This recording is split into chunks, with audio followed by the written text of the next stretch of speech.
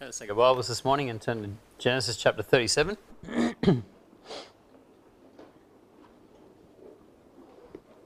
Genesis 37 this morning. And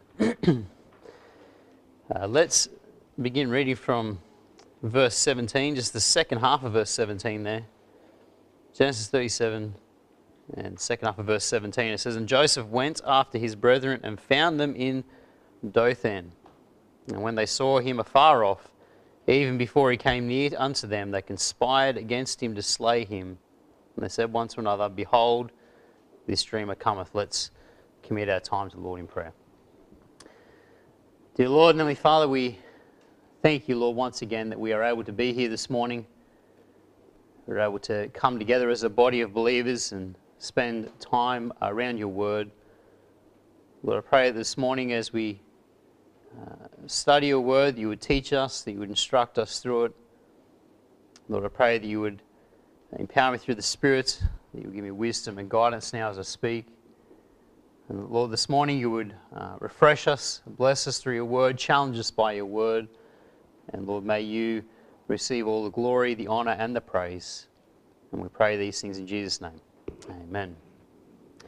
Now, of course, last Sunday we concluded with Joseph on his way to Dothan and arriving to find his brothers finally after such a long journey.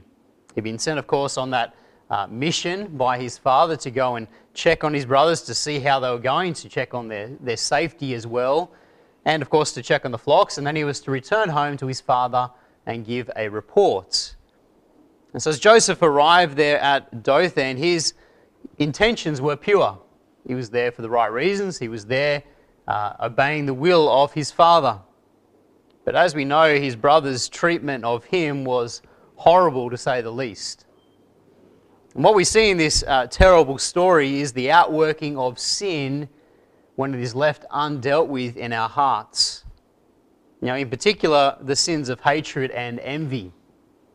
You know, repeatedly already in Genesis chapter 37, we've seen that God's word has repeatedly stated that the hatred that Joseph's brothers had towards him and also the envy that existed in their hearts. In verse 4, we read that the hatred of him was so strong they couldn't speak peaceably unto him. Let's just read that. Genesis 37 verse 4. It says, "And when his brothers saw that his father loved him more than all his brethren, they hated him and could not speak peaceably unto him." They couldn't even say hello, peace be to thee. Such was the hatred in their hearts. And we talked about how that hatred stemmed from the fact that he brought home that evil report concerning their actions. He'd gone home and told their father what they'd been up to in the field.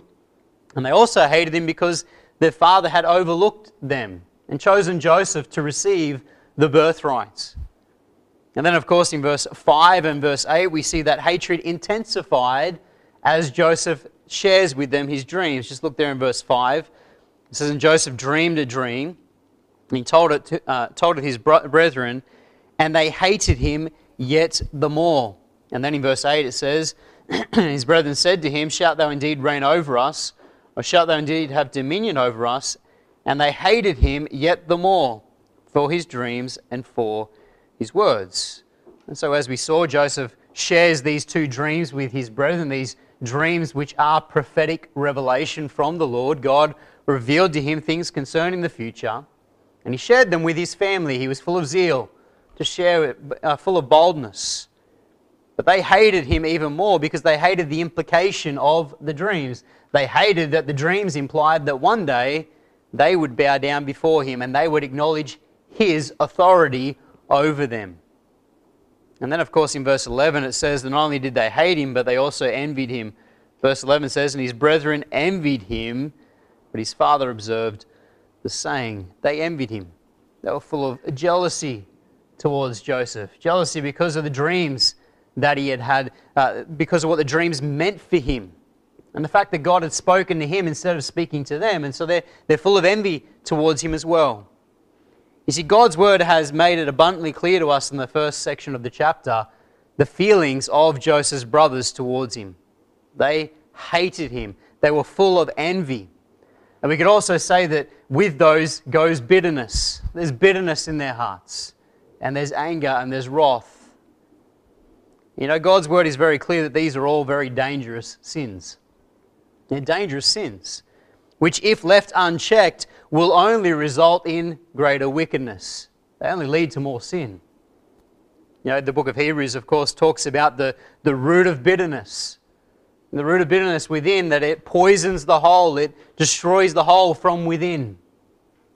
The Apostle James likewise warns us in James chapter 1 that anger only results in unrighteousness. Just turn over there, James chapter 1.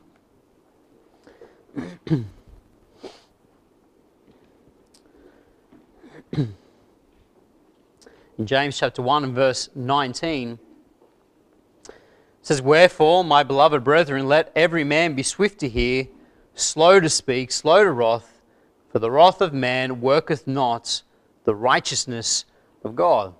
When we let our wrath get the better of us, when we lash out in anger, as we see the brothers do here this morning, it results in unrighteousness, not righteousness.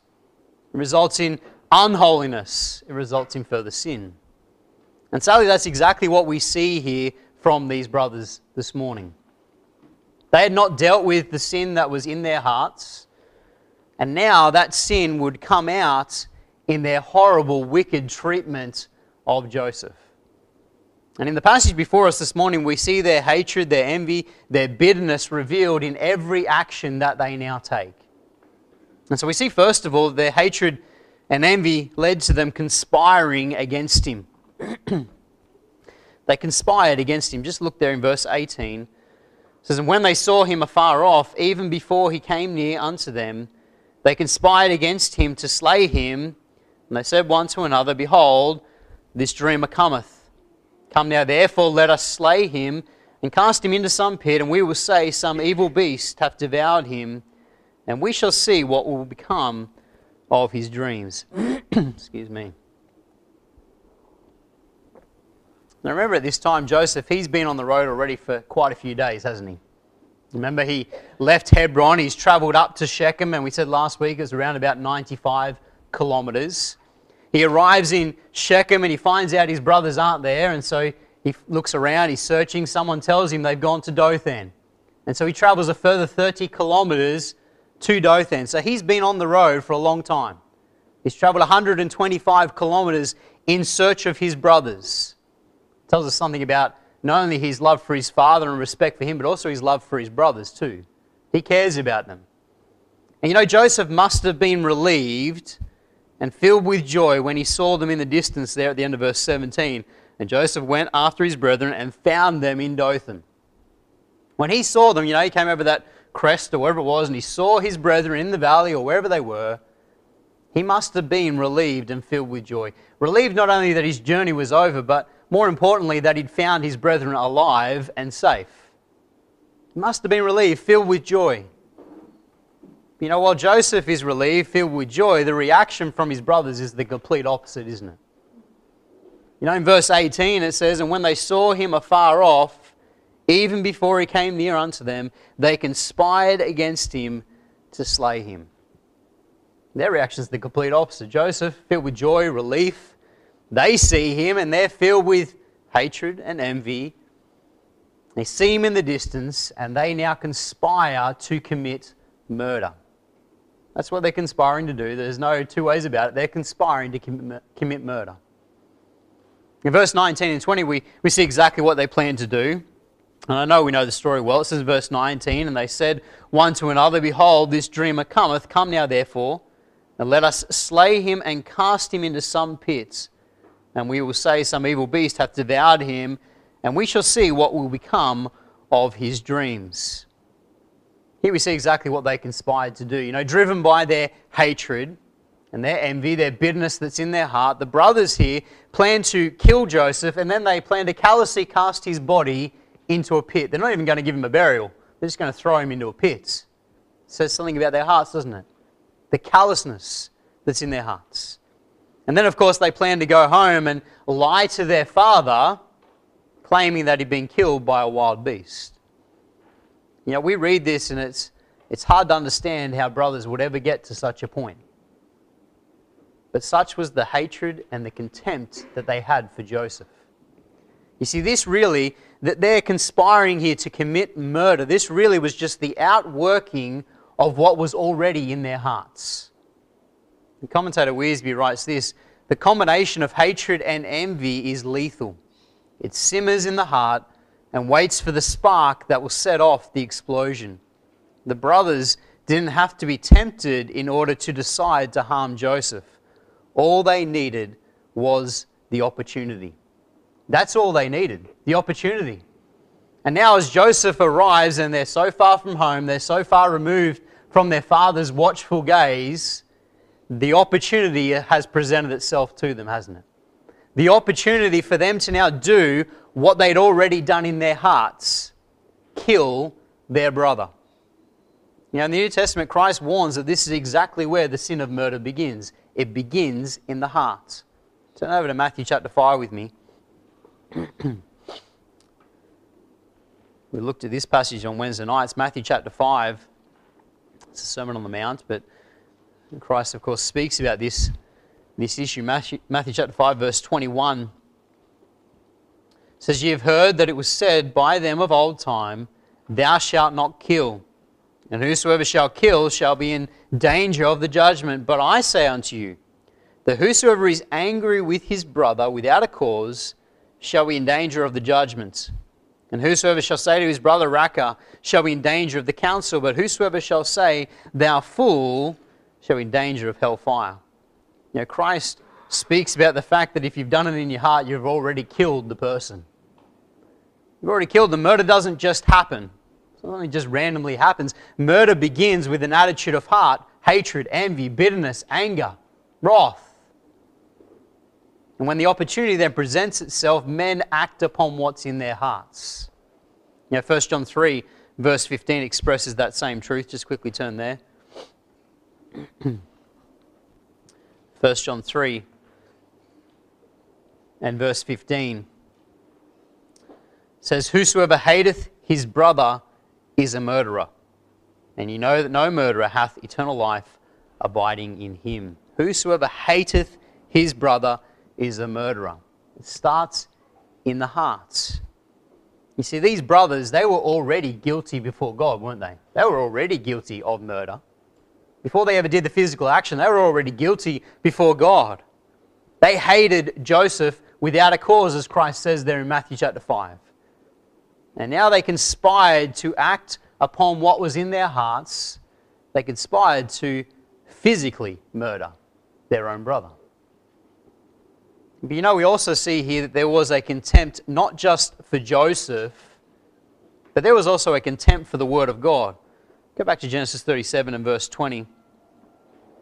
It says, "Come now therefore, and let us slay him, and cast him into some pit, and we will say, Some evil beast hath devoured him, and we shall see what will become of his dreams." You notice that? They say, "And we shall see what will become of his dreams." They knew whose dreams they were. They were God's. Remember we talked about Joseph revealing it to his brothers, and we talked about how they envied him because they understood these dreams came from the Lord. They knew they were from God. They were prophetic revelation. And so when they say here, "And we will see what will become of his dreams," they are determined to stop God's will from happening, aren't they? They're determined to stop God's plan. They're trying to work against God here, aren't they? You see, they had contempt not just for Joseph, but also for God and His Word. It reveals to us just how far they were from a right relationship with the Lord. But of course, there was one brother who spoke out against committing the sin of murder, and that's Reuben. And we see that in verse 21. It says, "And Reuben heard it, and he delivered him out of their hands, and said, Let us not kill him. And Reuben said unto them, Shed no blood, but cast him into this pit that is in the wilderness, and lay no hand upon him, that he might rid him out of their hands, to deliver him to his father again." Verse 21 and 22 reveal to us that there was one brother who spoke out. It's Reuben. And he said there in verse 21 to have delivered him out of their hands. He prevented them from committing murder. He suggested instead that they take him and they cast him alive into the pits. Instead of killing him first, just cast him in alive. It was Reuben's intention, as we read there in verse 22, to come back later and to rescue Joseph out of the pit and send him back home to their father. And Reuben's actions here are indeed commendable, aren't they? They're commendable. He speaks up and he stops his brothers from committing murder.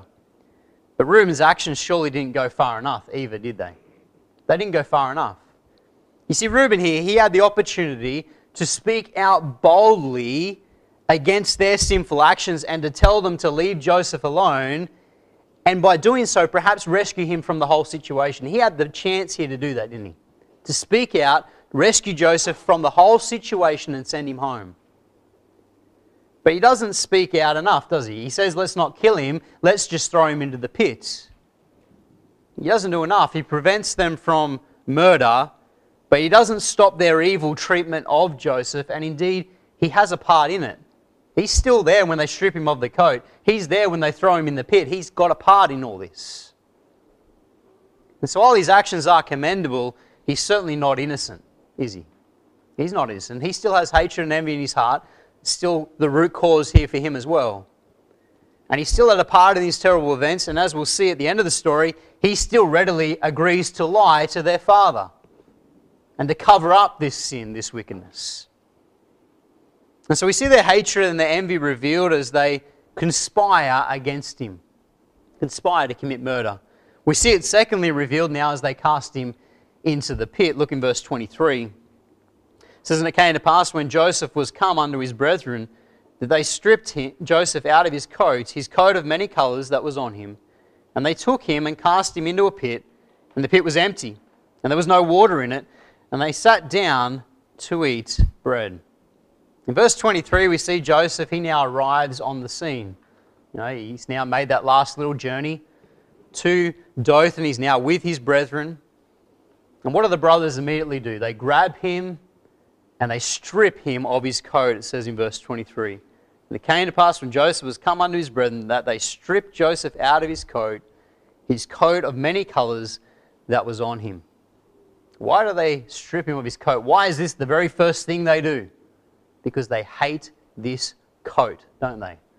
They hate this coat because it's the symbol of everything they hate about Joseph. It was the symbol that declared that he had been chosen to receive the birthright from their father. And it was a constant reminder of how Joseph was favoured by their father. It was a reminder of how Joseph pleased their father. Remember, that was the reason his father favoured him. He pleased his father because he was a godly man. He feared the Lord. And so the coat was a reminder of that. And at the same time, it was a reminder of the disappointment they were to their father as well, wasn't it? It highlighted both. Highlighted Joseph's righteousness and their unrighteousness. I don't know about you, but that reminded me of Cain and Abel. You know, Cain and Abel. Cain hated Abel. Why? Because of his righteousness. 1 John 3 verse 12 declares that he slew Abel because his own works were evil and his brother's righteous. That's why he rose up and slew him.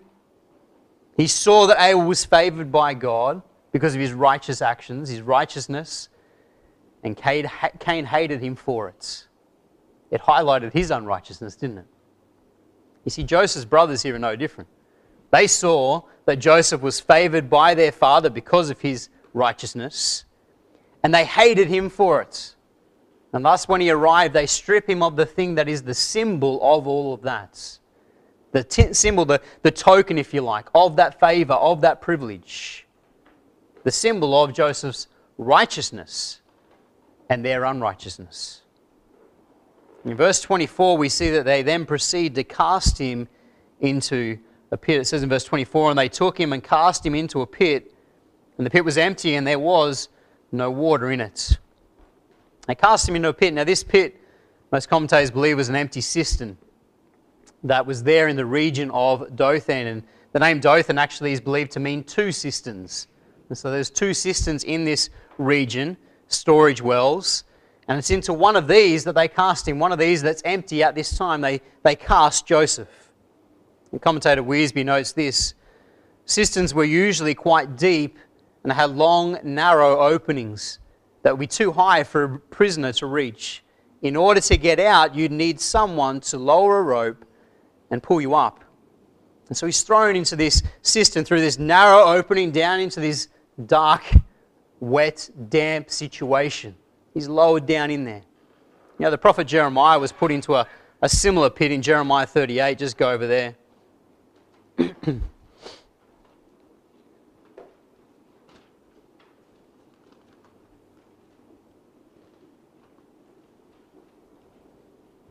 Jeremiah 38 verse 6 says, Then took they Jeremiah and cast him into the dungeon of Malchiah, the son of Hamelech, that was in the court of the prison. And they let down Jeremiah with cords, and in the dungeon there was no water but mire. So Jeremiah sunk in the mire. We read of Jeremiah being lowered down with cords into a similar pit, cistern. And it says that he sank into the mire at the bottom.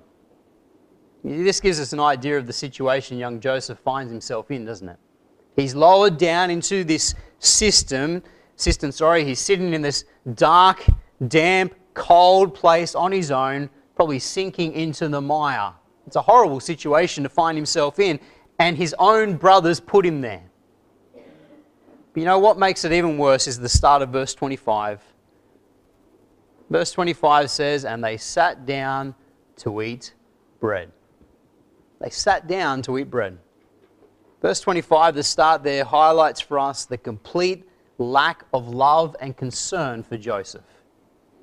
You know, having treated him so terribly, torn the coat off him, and then put him into this cistern, they then sit down and calmly have a meal.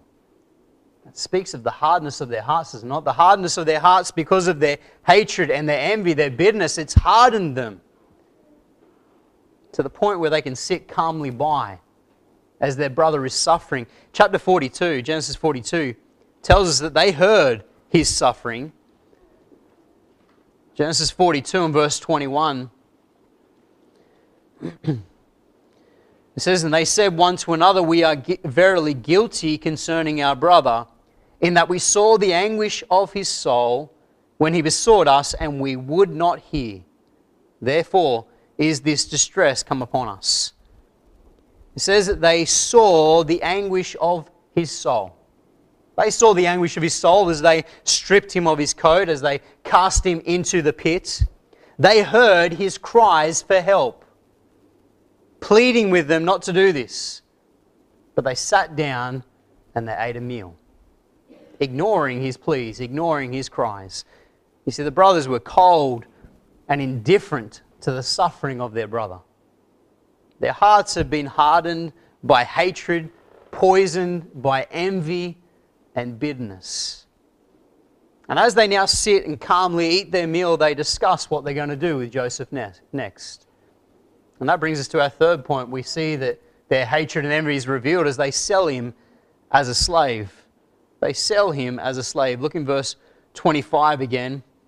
It says, And they sat down to eat bread, and they lifted up their eyes and looked, and behold, a company of Ishmaelites came from Gilead with their camels bearing spicery and balm and myrrh, going to carry it down to Egypt. And Judah said unto his brethren, What profit is it if we slay our brother and conceal his blood?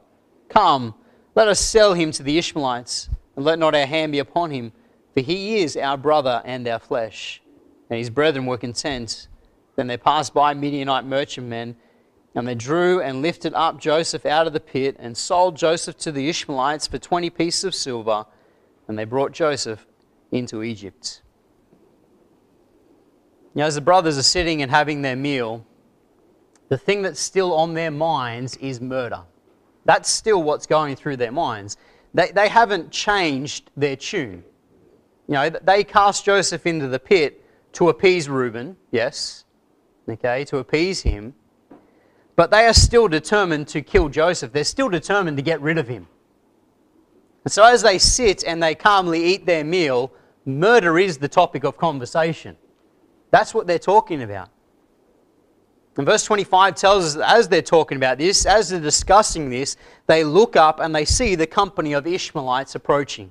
Let's read verse 25. It says, "And they sat down to eat bread, and they lifted up their eyes and looked, and behold, a company of Ishmaelites came from Gilead with their camels, bearing spicery and balm and myrrh, going to carry it down to Egypt." So they look up, they see this company approaching. It's a caravan of traders, and they're following the normal route. They're coming from the mountains of Gilead, and they're going down to the coast, and then down into Egypt. And the men in the caravan here are called Ishmaelites, and also in verse 28 they're called Midianites. Now there's no contradiction here. Morris writes this is not a contradiction. Both Ishmael and Midian were sons of Abraham, and their respective descendants were often together.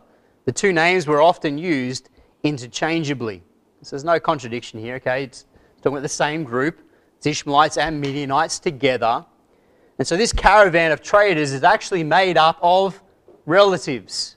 It's actually made up of people who are closely related to them. And as it approaches, Judah has an idea. Judah has an idea. Why not sell Joseph as a slave? That's what he says there in verse 26. "And Judah said unto his brethren, What profit is it if we slay our brother and conceal his blood? Come, let us sell him to the Ishmaelites. And let not our hand be upon him, for he is our brother and our flesh. And his brethren were content." To Judah, this was the perfect solution. The perfect solution to their hatred, their envy, their bitterness. It still got rid of Joseph, but they didn't have to shed blood. They didn't have to actually get blood on their hands. They could satisfy their hatred, their desire to get rid of him out of their sight forever, at least they thought it was, and not be guilty of murder. You see, there's nothing praiseworthy here or noble about Judah's suggestion. Okay, there's nothing praiseworthy. There's nothing noble about Judah's suggestion. He does not suggest this out of love and concern for Joseph. His motivation here is still hatred, envy, bitterness. But now he sees an opportunity to get rid of their brother and at the same time make some money. You read verse 26, it says, "And Judah said unto his brethren, What profit is it if we slay our brother and conceal his blood? Come, let us sell him to the Ishmaelites." You see, profit, money now comes into it, doesn't it? It's an added bonus. We can get rid of him and we can make a little bit of money on the side. Butler writes this, "Money looked better to Judah than murder." Judah's motivation for not murdering Joseph was no compliment of his character. He was not motivated by the sanctity of life to keep Joseph alive, but only by silver. And so there's nothing commendable here. He just sees another option, another way to appease their hatred and their wrath. And in verse 28, the brothers agree, don't they? It says at the end of verse 27, "And his brethren were content. Then there passed by Midianite merchantmen, and they drew and lifted up Joseph out of the pit, and sold Joseph to the Ishmaelites for 20 pieces of silver. And they brought Joseph into Egypt." In verse 28, we see the other brothers, they readily agree. They readily agree to Joseph's scheme, and within a short space of time, Joseph has been lifted up out of the cistern, and he's now been sold as a slave for 20 pieces of silver. Here we see just how little they valued the life of their brother. Just how little value they placed upon it. They sold him for the measly amount of 20 pieces of silver. It's not even, hope she's all right. They're selling for 20 pieces of silver. It's not even the amount of a normal slave, 30 pieces of silver. They sell him for 20. This is the measly amount they get for him. This shows us just how much they didn't love and care for their brother. They may not have killed him, but they counted his life as worthless. Worthless. They sold their brother, and then they stood by and they watched as Joseph was added to the line of fettered slaves and led away to a foreign land. One commentator noted this: "The hardness of Joseph's brothers was seen in that they permitted him to live, but they did not care what the circumstances of his life would be. The hardness of their hearts was in great contrast to the anguish of soul that Joseph was having." The hardness of their hearts was a great contrast to Joseph's anguish. You think about it for a minute. Joseph has been thrown into the pit, and he sat there for who knows how long? A couple of hours, maybe more. And his brothers have now come and they lifted him up out of the pits. And he was probably relieved, wasn't he? As they threw the line down to him and they told him, put on your arms, and they lifted him up, he's probably relieved. Perhaps he hoped that things were about to get better. That his brothers had come to their senses.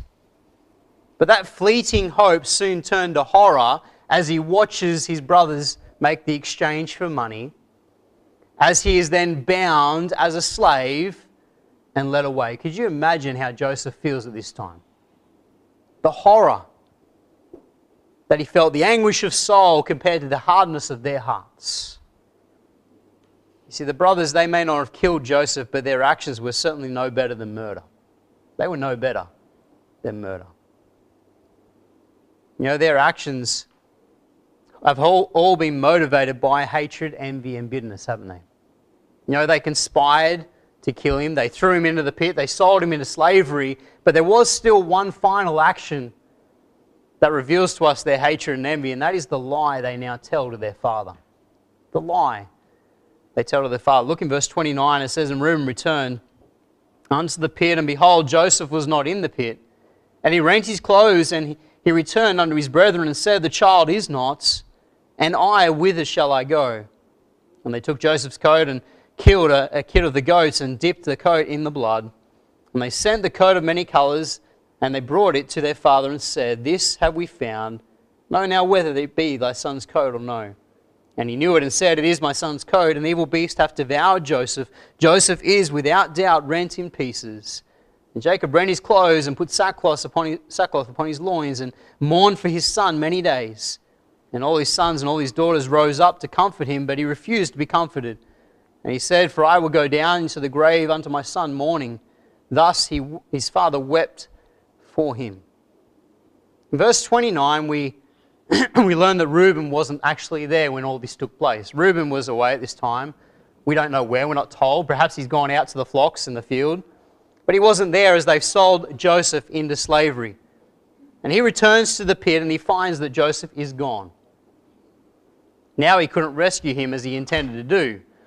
And so Reuben is quite distressed. It says in verse 29 there, and Reuben returned unto the pit, and behold, Joseph was not in the pit, and he rent his clothes. He rents his clothes. He is quite distressed at not finding Joseph there. Reuben is greatly distressed, and he rushes immediately to tell his brothers the startling news. Joseph is gone. Look at verse 30. It says, and he returned unto his brethren and said, the child is not, and I, whither shall I go? He returns to his brothers and he says that Joseph's gone. Where is he? And here in verse 30 we see revealed to us the real reason why Reuben was so distressed by all this. You see, it was because he knew he was the oldest son and that he would bear the brunt of the blame.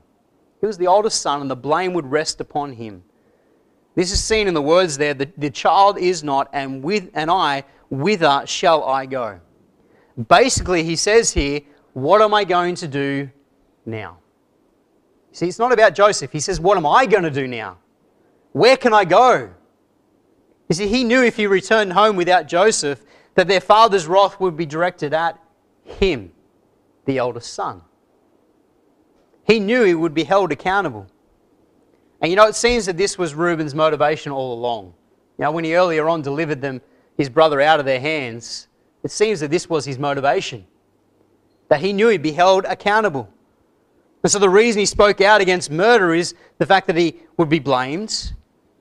And perhaps he even thought that, by saving Joseph out of the pit and sending Joseph home, perhaps he would gain favour with their father. You've got to remember, Reuben was the firstborn. And Reuben has lost his birthright because of his sin with Bilhah, his father's concubine. And so it's possible that the reason why he's trying to rescue him is to send him home, and Joseph will go back and say, Reuben rescued me. Gets him back in his good books with his dad too, doesn't it? But whatever the case may be, If Reuben really was concerned for Joseph, now was his opportunity to rescue him, wasn't it? If he really was concerned about him, now was his chance. You see, he could have immediately left and gone after the slave traders. And he would have soon caught up with them. But he doesn't do that, does he? He doesn't do that. Instead, what we see from Reuben is that he falls into line with the other brothers as they all now agree to lie to their father. In verse 31, it says, "And they took Joseph's coat and killed a kid of the goats and dipped the coat in the blood. And they sent the coat of many colours, and they brought it to their father and said, 'This have we found. Know now whether it be thy son's coat or no.'" You know, the lie that they now tell shows us once again how hard the brothers' hearts were. How hard their hearts had become because of the hatred, the envy, the bitterness that was therein. They are so callous that they now lie to their father, and even when they see him in great distress, they maintain the lie for the next 20 odd years. That shows you how hard their hearts have become. You know, the lie that they tell, of course, is the same lie that they originally planned back in verse 20. You know, when they planned to murder him. They planned to tell their father he was eaten by a wild beast. It's the same lie that they now use to cover selling him as a slave. As we read before, they dip his coat in goat's blood and they sent it to their father, and they claim that they found it that way. In verse 32 it says, "And they sent the coat of many colours, and they brought it to their father and said, 'This have we found. Know now whether it be thy son's coat or no.'" They send it to their dad and they say, "We found it this way." Now we know they actually didn't tell Jacob that Joseph was dead. They let him come to that conclusion, didn't they? They let him come to that conclusion on his own. And so Jacob, he immediately recognizes the coat stained with blood, and he jumps to the conclusion that he's been killed by a wild animal, verse 33. "And he knew it and said, 'It is my son's coat.' An evil beast hath devoured him. Joseph is without doubt rent in pieces." You know, this was the outcome they desired, wasn't it? Their deception had worked perfectly. This is what they wanted. They sent the coat back stained with blood so their father would think Joseph was dead. And Joseph was now out of their lives, out of their sight, and their father would not be looking for him either, would he? Because he thought he was dead. And in verse 34 and 35, we see the anguish that this lie causes Jacob. It says in verse 34, "And Jacob rent his clothes and put sackcloth upon his loins and mourned for his son many days. And all his sons and all his daughters rose up to comfort him, but he refused to be comforted. And he said, 'For I will go down into the grave unto my son mourning.' Thus his father wept for him." Here we see the anguish, the grief that it causes Jacob. You know, Jacob mourns, it says, for Joseph's death many days. His heart is broken. He refuses to be comforted. You see, this was the son that Jacob delighted in. This was the son who had proven himself to be godly, proven himself to be a man who feared the Lord, full of godly wisdom. This was the son he had chosen, appointed to receive the birthrights. And now that son is gone. And he's filled with sorrow.